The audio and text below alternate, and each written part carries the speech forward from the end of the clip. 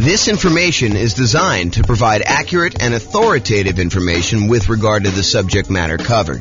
It is offered with the understanding that the presenters are not engaged in rendering legal, accounting, or other professional services. If legal advice or other expert advice is required, the services of a competent professional should be sought. Welcome to the Simi Valley Real Estate Investing and Real Estate Financial Planning Podcast. Learn all about investing in real estate in Simi Valley, California, with a combination of real estate financial planning and modeling with numbers specific to Simi Valley, plus syndicated, more generalized recordings of live and pre-recorded real estate investing classes, not all of them specific to Simi Valley. Be sure to stay tuned after the podcast for a message from our sponsors. Well, good afternoon and welcome everyone. I am James Orr, and this is a special presentation. I get to share with you today a brand new tool that I created, right off the press, hot off the press, I guess is how they say it. So this is having confidence modeling retirement with real estate investments. And so let me give you a little backstory as to how we got to where we are. So over the last couple of days, I've been preparing to do an interview for a podcast this morning. The podcast is, the interview's over, it's all done, but I was doing some preparation for this. And one of the things that came up during my preparation was how unusual are 7% mortgage interest rates. Now, we've seen this pretty significant uptick in mortgage interest rates over the last 6 months or so. And I was wondering, how common is it for interest rates to be 7%? So what I did is I went to the Federal Reserve website and I downloaded the historical data set for 30-year fixed rate mortgages. And it goes all the way back to 1970. And when I went and I downloaded the data set, what I wanted to do is I wanted to find out what percent of the time have mortgage interest rates been above 7%. And so I created this new little chart based on the data from the Fed. And so this is being recorded in October of 2022, October 13th, 2022.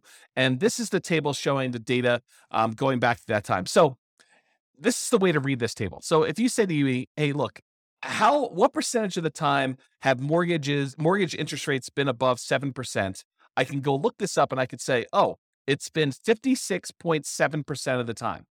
So a little bit more than half the time, our rates have been above 7%, 30-year fixed rate mortgages.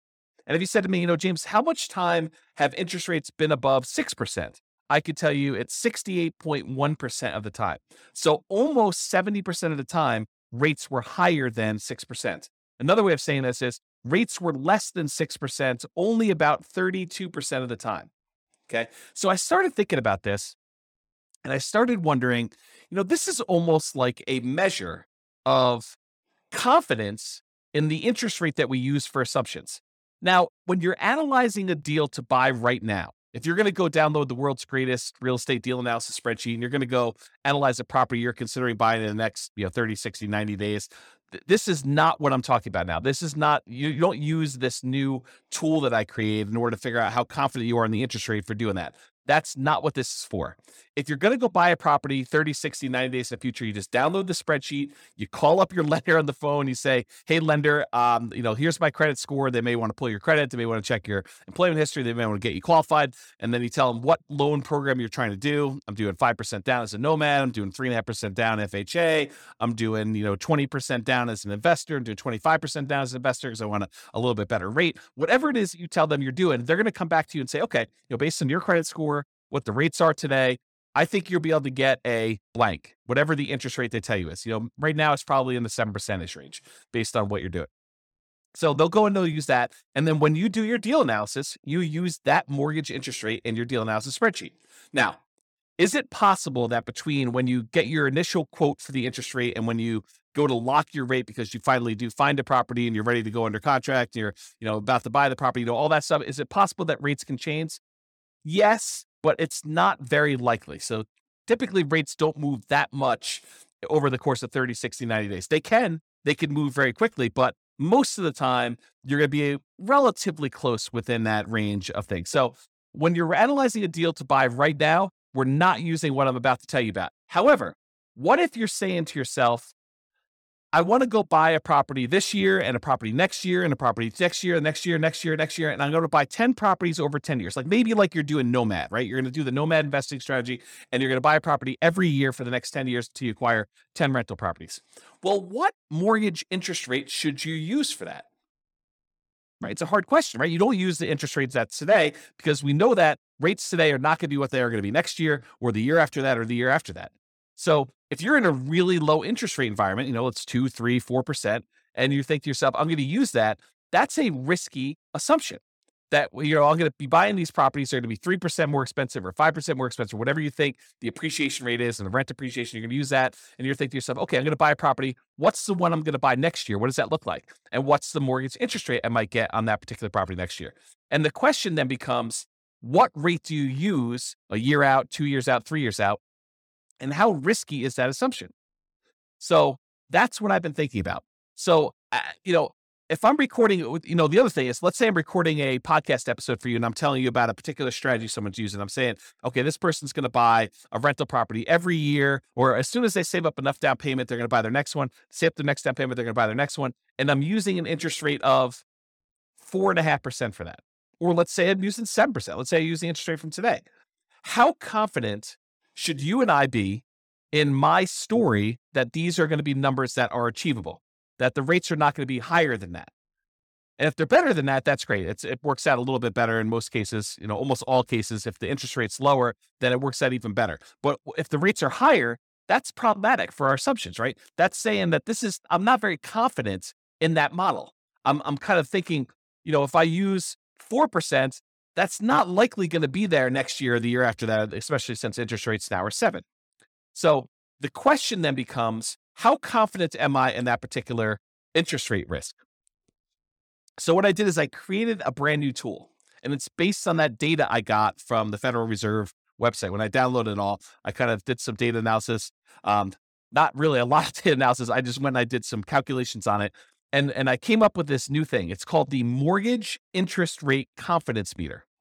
And what it tells you is it's super simple, super, super simple. You just put in the interest rate you're thinking about using when you're planning on buying your properties in the future, not the ones for buying like right now. That's, you just call up your lender, you get the rate. But if you're thinking, okay, I'm going to be buying properties over the next 10 years, what rate should I use for determining what my assumption should be? Or if I tell you a story about someone buying properties over a period of time, or I show you some calculations and I give you the interest rate, you could go plug that interest rate that I used into this, and it will tell you how confident you should be that that is a reasonable rate to use. Okay. So what I did is I created this brand new spreadsheet. It's called the Mortgage Interest Rate Confidence Meter. And you just put in the interest rate there on top, and it spits out how confident you should be, whether you should be low confident, whether you should be average confident, whether you should be above average confident, whether you should be high confidence. And you can go, I'll put a link in the show notes to be able to download the spreadsheet. And I may decide ultimately to write a version of this for the Real Estate Financial Planner software at some undefined point in the future, because I'm not sure if I'm going to get to this. It's not super high priority, but it is an interesting exercise of how risky are my assumptions going into this. So the spreadsheet is super simple to use. When you go download it, you just put in the mortgage interest rate you're thinking about using for your future real estate purchases in that light yellow box that says mortgage interest rate. It's really, really simple. Number 2, you read the meter. So that's it. You just look at the meter. It tells you like how confident you should be in that particular number. And what it's really doing is it's looking at the historical data, and it's telling you what percentage of the time interest rates were that or better. So if you have an interest rates where, you put in 10%, it'll tell you what percentage of the time interest rates were better than 10%. Super simple tool used for determining whether the assumptions someone used, whether it's me or someone else, or the assumptions you're thinking about using for modeling future purchases of real estate are going to be valid for you. Now, I'll end with this one thought. So I want to try to keep these relatively short. I'll end with this one thought. This concept of like confidence applies to more things than just mortgage interest rate. So I'm going to continue to reflect on this idea, and I'll implement some of these ideas in the software and the content I make.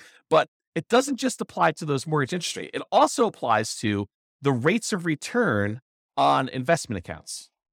So if you use 15% as your stock market rate of return when you're doing your modeling in the future, you should have relatively low confidence that you're going to achieve that result, right? If you go look at the historical stock market rates of return and you see what returns historically you've gotten, what percentage of the time has it been over 15? That can give you another way to measure stock market. I didn't build that spreadsheet yet. I probably will build something for that though.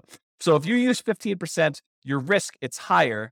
That is not a legitimately reasonable number. However, what if you use 10%? Well, that's more reasonable. It's more conservative. You're more confident that you'll be able to achieve that result than if you use 15. And what if you used 8%? Well, it's probably even more confident if you use 8%. So we could tell how risky the interest rate, the return rate you're using on the stock market is compared to what you put in there. And we could do this for CDs or bonds or the stock market type stuff. I also want to apply it to things like appreciation rate. So if you put in, my properties are going to appreciate at 6%. Well, I could say, well, let's go look at historical data. What percentage of the time, going back to all the data that I have appreciation rates been over 6%? And I could show you how confident we are that your assumption is reasonable. And similarly with rent appreciation rates, how confident are we that your rent appreciation rate is reasonable for the number that you put in there? And so you can look at all these individually. And I think those are important. But what I'd like to do ultimately is I'd like to combine them all.